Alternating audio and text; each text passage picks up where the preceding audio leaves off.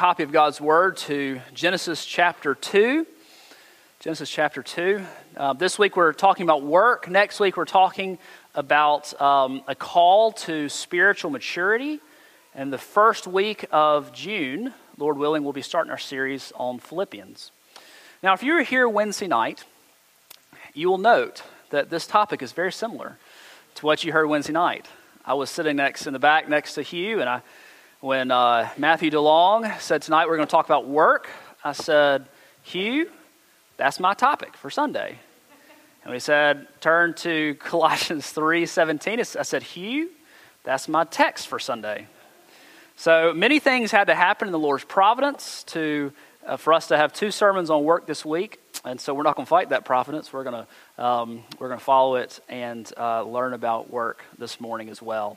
But we're going to start in Genesis chapter 2. Those page numbers are on your outline if you need them. Genesis 2, reading from verses 1 through 17. Hear now the word of the Lord. Thus the heavens and the earth were finished, and all the host of them. And on the seventh day, God finished his work that he had done, and he rested on the seventh day from all his work that he had done. So God blessed the seventh day and made it holy, because on it God rested from all his work that he had done in creation. These are the generations of the heavens and the earth when they were created. In that day, the Lord God made the earth and the heavens. When no bush of the field was yet in the land, and no small plant of the field had yet sprung up, for the Lord God had not caused it to rain on the land, and there was no man to work the ground, and a mist was going up from the land and watering the whole face of the ground. Then the Lord formed the man out of dust from the ground and breathed into his nostrils the breath of life, and the man became a living creature. And the Lord God planted a garden in Eden in the east, and there he put the man whom he had formed.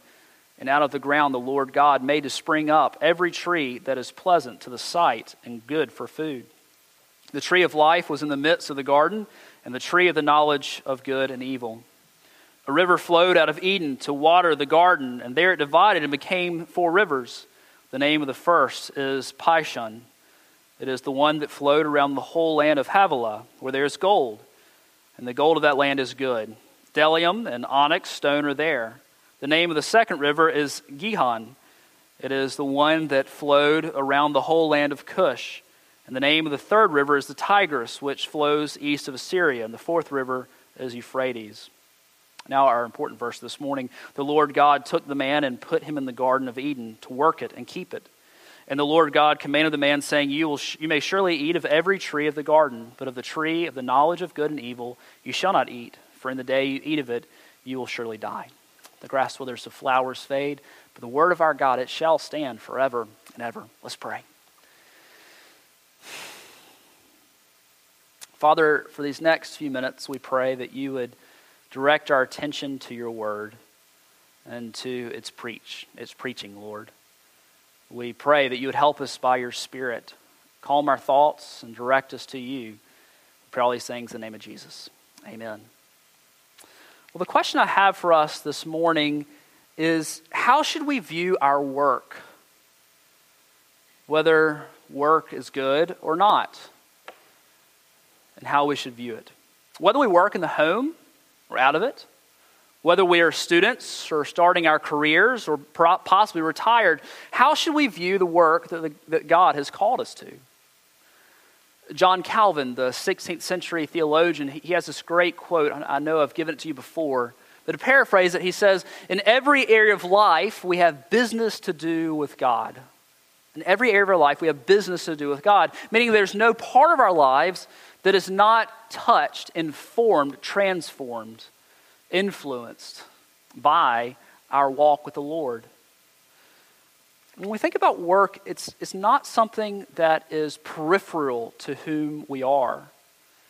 If you think about how much time we spend at work, how could we ever think that we would or should or could check the Lord Jesus in the cloakroom on the way in and to pick him up on the way out at 5 p.m.? How could we not think, after spending as much time as we do at work, either retired with your tasks, or if you're in your working career, or if you're a student, 7 hours a day, how can we not think that our relationship with the Lord won't radically transform how we view our work? If you get 8 hours of sleep each day, which I know for some of you is a pipe dream, but if you were to get 8 hours of sleep each day, and you work a 40-hour work week, then 35% of your waking time is spent at work. 50-hour work week, you'd be at 45%, and a 60-hour work week at 54% of your waking time. And I commend you to a mathematician to make sure those are right. The thing is, we spend a lot of time at work. And as those who have been transformed by the gospel, as those whose lives have been changed, turned upside down, we've been given life, then our walk with the Lord and who He's made us to be should transform how we view work. So I'd like to explore that this morning in our brief time together. The first question we have to ask is work good? It's easy to think about that academically. We would say, to spoil it for you, work is good. Lawful work is good. But we really don't ever think in academics, do we? For there's real tension here. Certainly, work is not good for the 7th grader who is vegging in front of the television. And his father walks in and says it's time to cut the grass. Work is not good. Work is not good when you've spent 7 days on vacation and the Monday that you come back rolls around, and we all know that first Monday is awful. And you wonder why in the world did I ever go on vacation? Work doesn't seem good that day. Or perhaps the end of summer vacation for students. Schoolwork does not seem good. Or summer reading. Did you have summer reading? We did. And even had tests on it when we came back from the summertime. Schoolwork, and it changed. It changed vacation. Suddenly vacation wasn't good because you had to work. There is great tension because even in our normal jobs, the stress, bad bosses, difficult co-workers, dead-end jobs, perhaps we don't have the hours we need. Perhaps we have too many. Perhaps we are called to do too much. Underwork, overwork, these are both problems. And so we see that there is tension. Work is good, but we feel that something's not right, and that's true because we work on this side of the fall. Work was created before the fall, before Adam and Eve sinned. So we know that work is good. But our work has been changed forever. It doesn't mean that work is not good, but it does mean our experience of work has changed. We get that. Look at Genesis 3, just the next page of my Bible. Genesis 3, verses 17 through 19. God in His cursings after the fall says, and to Adam He said, because you have listened to the voice of your wife, and you have eaten of the tree of which I commanded you, you shall not eat of it. Cursed is the ground because of you. In pain you shall eat of it all the days of your life. I love this phrase. Thorns and thistles it shall bring forth for you, and you shall eat of the plants of the field. By the sweat of your face you shall eat the bread till you return to the ground, for out of it you were taken, for you are dust, and to dust you shall return. Because of Adam and Eve's sin, because of their fall, our work isn't always experienced to be good. Work is always meant to be hard. It was meant to be hard. Adam and Eve, they worked. The idea of paradise that we might have of Adam and Eve having no constraints on their time is a false view of the Garden of Eden. I think it perhaps might even be a false view of heaven, because I think there's good evidence that will work in heaven as well. But work has been changed. Work has been changed forever. I think about my garden. Last year, we had a lot of great help, and the garden turned out well. This year, we had a lot of great help, and then some. We enlisted more people. And if you go look at my garden, this phrase, thorns and thistles, describes well, because the thorns and thistles are the only things that are growing. The reality is that work is hard, even when you tend to it, even when you care for it, even when you fertilize, even when you have someone use their tractor to till it up, even when other people work on it. Work is hard, and work is not only hard, it has been changed. It has been affected by the fall, and it's something that we deal with daily. But here's the thing, let's not make those things, our experience of work, make us think that work is not good. So much of our lives and our experience of life is based upon our expectations. When we expect work to be hunky-dory all the time, with no conflict, with no stress, with no hardship, without any real hard work, then our lives are very difficult. Because our expectations are one and the experience is another. But when we go into work knowing that yes, it is good, but also we will face trials, then our experience of that work will be so much better. Work is good, and we know that, first of all, even as Matthew DeLong pointed out Wednesday night, that after God had created the world, he declared it good. We read in verses 1 through 3 here that the Lord finished his work. God cannot do anything that is wrong, and so work must be good. If he indeed himself worked, and now we are in the seventh day, the day of rest. He worked for 6, and now he rested. God created everything that exists, the heavens and the earth and all that is in them. He created the sea and the dry land, the sun and the moon, and the 300 sextillion stars that we know of. He created the smallest tadpole and the monarch butterfly. He created the small worm and the T-Rex, the ugliest moth and the prettiest eagle. All these things he made, and he made them, and he declared it to be good. But then we see the crowning achievement in verse 7. Then the Lord God formed the man of dust from the ground and breathed into his nostrils the breath of life, and the man became a living creature. This word to form is the verb that is used elsewhere in Scripture to speak of a potter and what he does to take clay and to form it into a bowl or to a cup. And so the Lord took the dust and he formed, he spun, he created out of clay, he worked the clay to make man. Work is good. Your work, if it is lawful, is good. God created man to work. Part and parcel of who we are is we are made to work. Our default setting, when you buy a phone or a computer or a car, there's always a default setting, and then you can go and change it. Our default setting is not idleness. I feel like oftentimes we operate that way. Our default setting is not idleness. Our default setting is work. And then we rest, and God gives us the great gift of rest. God created us to work, and we see that in 2:15 here in Genesis. The Lord took the man and put him in the Garden of Eden to work it and to keep it.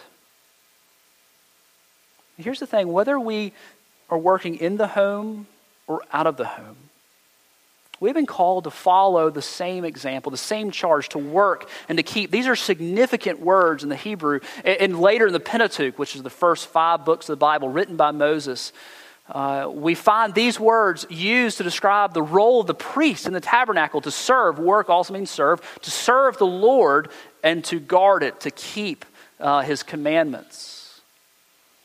It means to take great exercise, or to exercise great care of. To keep is a word, is what the priest does in the temple, is what a guard does for a city, is what a shepherd does for a flock.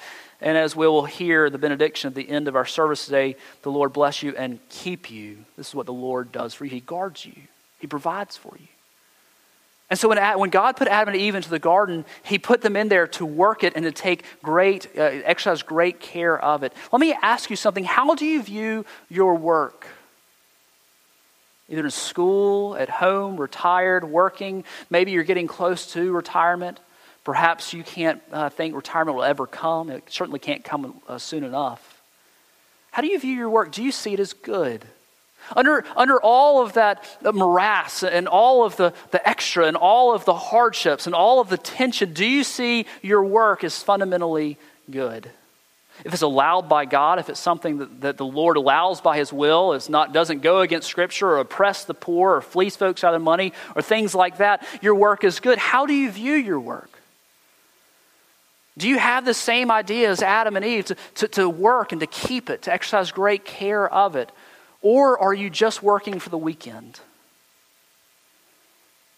I think that's kind of become our default of our culture as you work harder in the week so that you can really live on the weekend. Living is what happens on the weekend and not what we are called to do the whole week through. We think of 8 to 5 or whatever your hours are. We think of these hours really aren't my own, and I go and do these things because I have to so that I can actually live. Well, Scripture would seem to indicate, well, that's not true. That part of living is working. So how do you view your work? As those who have been transformed by the Lord, perhaps our hearts need to continue to be transformed as we think about our work. We'll turn, if you will, to Colossians chapter 3 as we consider how we should work. How we should work. Colossians 3, starting at verse 17, we read Paul writing this, the Holy Spirit. This is God's word. And whatever you do in word or deed, do everything in the name of the Lord Jesus, giving thanks to God the Father through him. Wives, submit to your husbands as is fitting to the Lord. Husbands, love your wives and do not be harsh with them. Children, obey your parents in everything, for this pleases the Lord. Fathers, do not provoke your children, lest they become discouraged. Bondservants, obey in everything those who are your earthly masters, not by way of eye service as people pleasers, but with sincerity of heart, fearing the Lord. Whatever you do, work heartily as for the Lord and not for men, knowing that from the Lord you will receive the inheritance as your reward. You are serving the Lord Christ. For the wrongdoer will be paid back for the wrong he has done, and there is no partiality. Masters, treat your bondservants justly and fairly, knowing that you also have a master in heaven. Well, is work good? Yes. The question is, how should we work?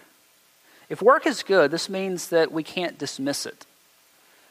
We can't just say, it doesn't matter what I do from 8 to 5. If work is good, it means that the Bible transforms how we work. How we work. The first that we find is that we are to work in the name of the Lord, even as we spoke of with the children's sermon. Whatever you do in word, what you say, word or deed, what you do in the name of the Lord Jesus. Do you have this Godward attitude in your work? Do you have this Godward attitude in your work, whether it's working in the garden, if you're tired working at the church, helping your fellow man, helping your neighbor? If you're a student, I know I sure didn't. Do you have a Godward mentality in your work? Are you doing it in your name, out of your own strength, for your own glory? Or are you doing it in the name of the Lord Jesus Christ? I think there are two ways that we can think of in the name of the Lord Jesus. And the first is according to his will, according to his word. There are jobs that Christians cannot take. There are jobs that Christians cannot take. And we may increasingly be part of a culture where there are more and more jobs that a Christian cannot take. For instance, in many teaching hospitals, an OB nurse has to participate in or at least observe an abortion before he or she can work in an OB ward. You can't do that. You can't do that. There may be lines of work that require you to prey upon the poor. You can't do that. We are called to do all things in his name, and if the word does not allow us to do those things, then we have to look for other work. But it also means, as we do things according to his word, it means that we love our co-worker. Because the Bible says that you are to love the Lord your God, and the second great commandment, to love your neighbor. We go a lot of times trying to quibble about what neighbor means, but it certainly means your neighbor in your cubicle next to you, or the person in the fire engine next to you, or the person in the office next to you. These are your neighbors. You're to love them. And so we fulfill our call of God's people in the workplace. That's what it means to do things according to his word. But I think even more significantly for our experience of it is we do it in dependence of his name. That we operate in dependence, not independence. We work in dependence upon the Lord and his strength. Have you ever taken a job you thought you could do in your own strength and fallen flat on your face? I know I have. And indeed, anytime I think I can do any job on my own, the Lord graciously allows me to fall on my face. We are called to live in every area of our life, at work and play, where we live, in dependence upon the Lord. This means that whatever field you're in, that you invite the Lord to be a part of it. You have that Godward attitude of what you're doing. You're God-oriented in what you do. And throughout the day, you're praying and asking the Lord for help and asking the Lord for strength and asking the Lord for wisdom. It means the student depends upon the Lord for strength when studying for a major exam. You know, our God is the God of all truth, not just the truth of the Bible, but also math, also calculus, also pre-cal, also trig, also history. It means the accountant or the lawyer prays for wisdom as he navigates the complexities of law. It means the counselor seeks the Lord's guidance when dealing with difficult situations. It means the teacher relies on the Lord's guidance when the class is out of control. It means that the doctor turns to the Lord in prayer for his patients in addition to the scribbles on his prescription pad.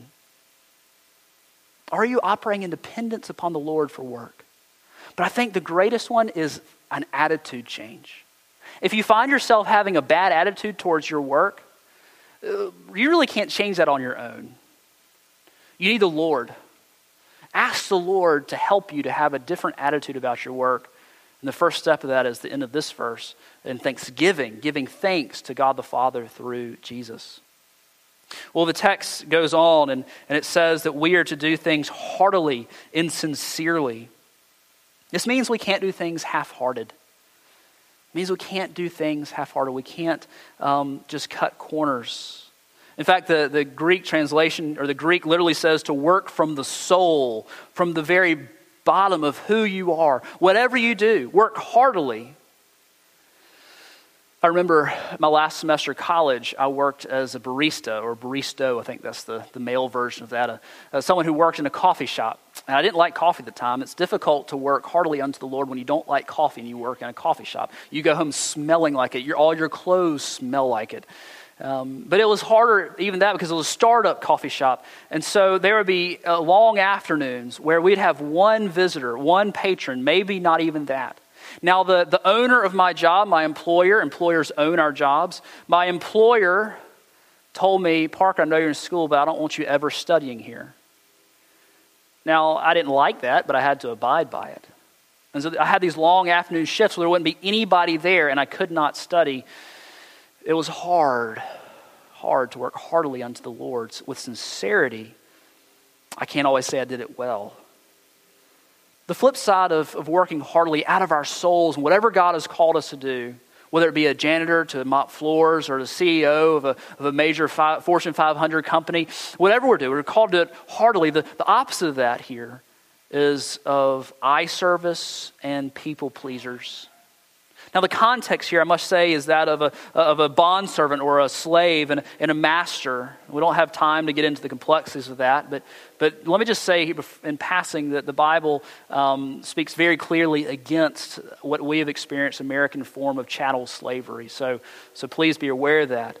This is talking to slaves or bondservants who are already in their positions, how they are to act. Okay, what now? I'm a Christian. What do I do now? And so to this context, he says, hey, don't be people pleasers. Don't give just eye service. Do you feel the tension there? Don't just do it just to be seen. Don't do it just to please the person who is above you. And we can interpret this for us as we do our work as well with employees and employers. That we are not to just do it eye service, which means eye slavery is the literal translation of it. Just when they're looking, or people pleasers just to win their favor. Because this is what we're meant to do. We're supposed to work in all things for the Lord. And this is what transforms everything. Work is good. How are we to work? We're to work heartily unto the Lord. And here's the thing, we are to work because ultimately God is our boss. He is ultimately our master. He's ultimately our Lord. He is ultimately our supervisor. Whatever you do, do heartily as for the Lord and not for men, knowing that from the Lord you'll receive the inheritance as your reward. You are serving the Lord Jesus. Does it feel like on Monday morning when everything is busting loose that you're serving the Lord Jesus? And how would it change your experience of that if you had that mentality? I'm working for the Lord and not for this... I can't say those words. Somebody that I don't like. How would it change that? How would your attitude change? If you were really working for the Lord when things got really tough. See, on the one hand, he sees everything. So there's no cutting corners. But think about who our boss is, who our supervisor is. Think about who the Lord Jesus Christ is. He's not some graceless taskmaster. He's the one who has died for us. He is our advocate. He loves us. He came and shed his blood for us. This means that all of our work has dignity and all of it has value. When you're mopping the floors, you can mop the floor to the glory of God. When you're dealing with difficult customers, you can do it to the glory of God. You can do it in His name and even pray for those people. It means there's not a divide between the secular and sacred. So often we think about those who are working for the Lord as just those who are in full-time ministry. But that's not what this text says. This text doesn't say anything about preachers.